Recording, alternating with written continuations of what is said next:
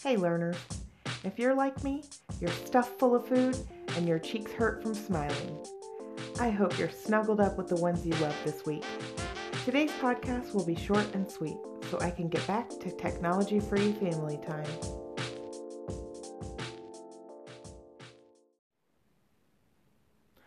I hope you're starting to like our time together each week.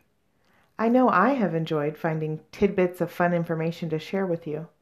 And I wanted to take this episode to say thank you to you for giving me your most precious commodity, your time. I know it can be tough to find time to pop on a podcast. Plus, there are so many interesting ones out there. I know. I listen to them. So I really appreciate you choosing the history of crafts to spend your time with. After last week's episode all about the history of ornaments, I got a couple of comments from people about the tinsel. One message from learner Brittany in New York City said she remembers loving this spiderweb ornament on her tree growing up. She even sent me a picture, which I'll post to the Pinterest page as soon as I can. So apparently she never knew the folklore behind it. She said she hadn't even thought about it. She just always loved the ornament. And until she was listening last week, she didn't even think twice. So she asked her mom, and lo and behold, her mom responded about the old story she had heard about and loved. She was so excited to find out this information. I live for moments like this. It makes me giddy. You want to know what else makes me giddy?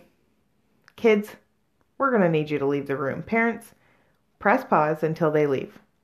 Warning. Okay, ready?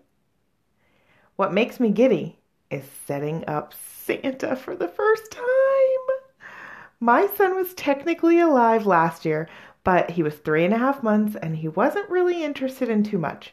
This year, however, he will not sit still. He's been toddling all over my mom's house, so it's been a real treat to gather some items that I think will put a smile on his face and he'll enjoy banging them together.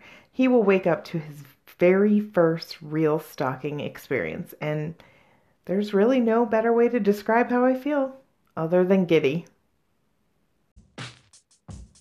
On that note, let me get back to that angel, and we will resume a normal informational stocked episode next week.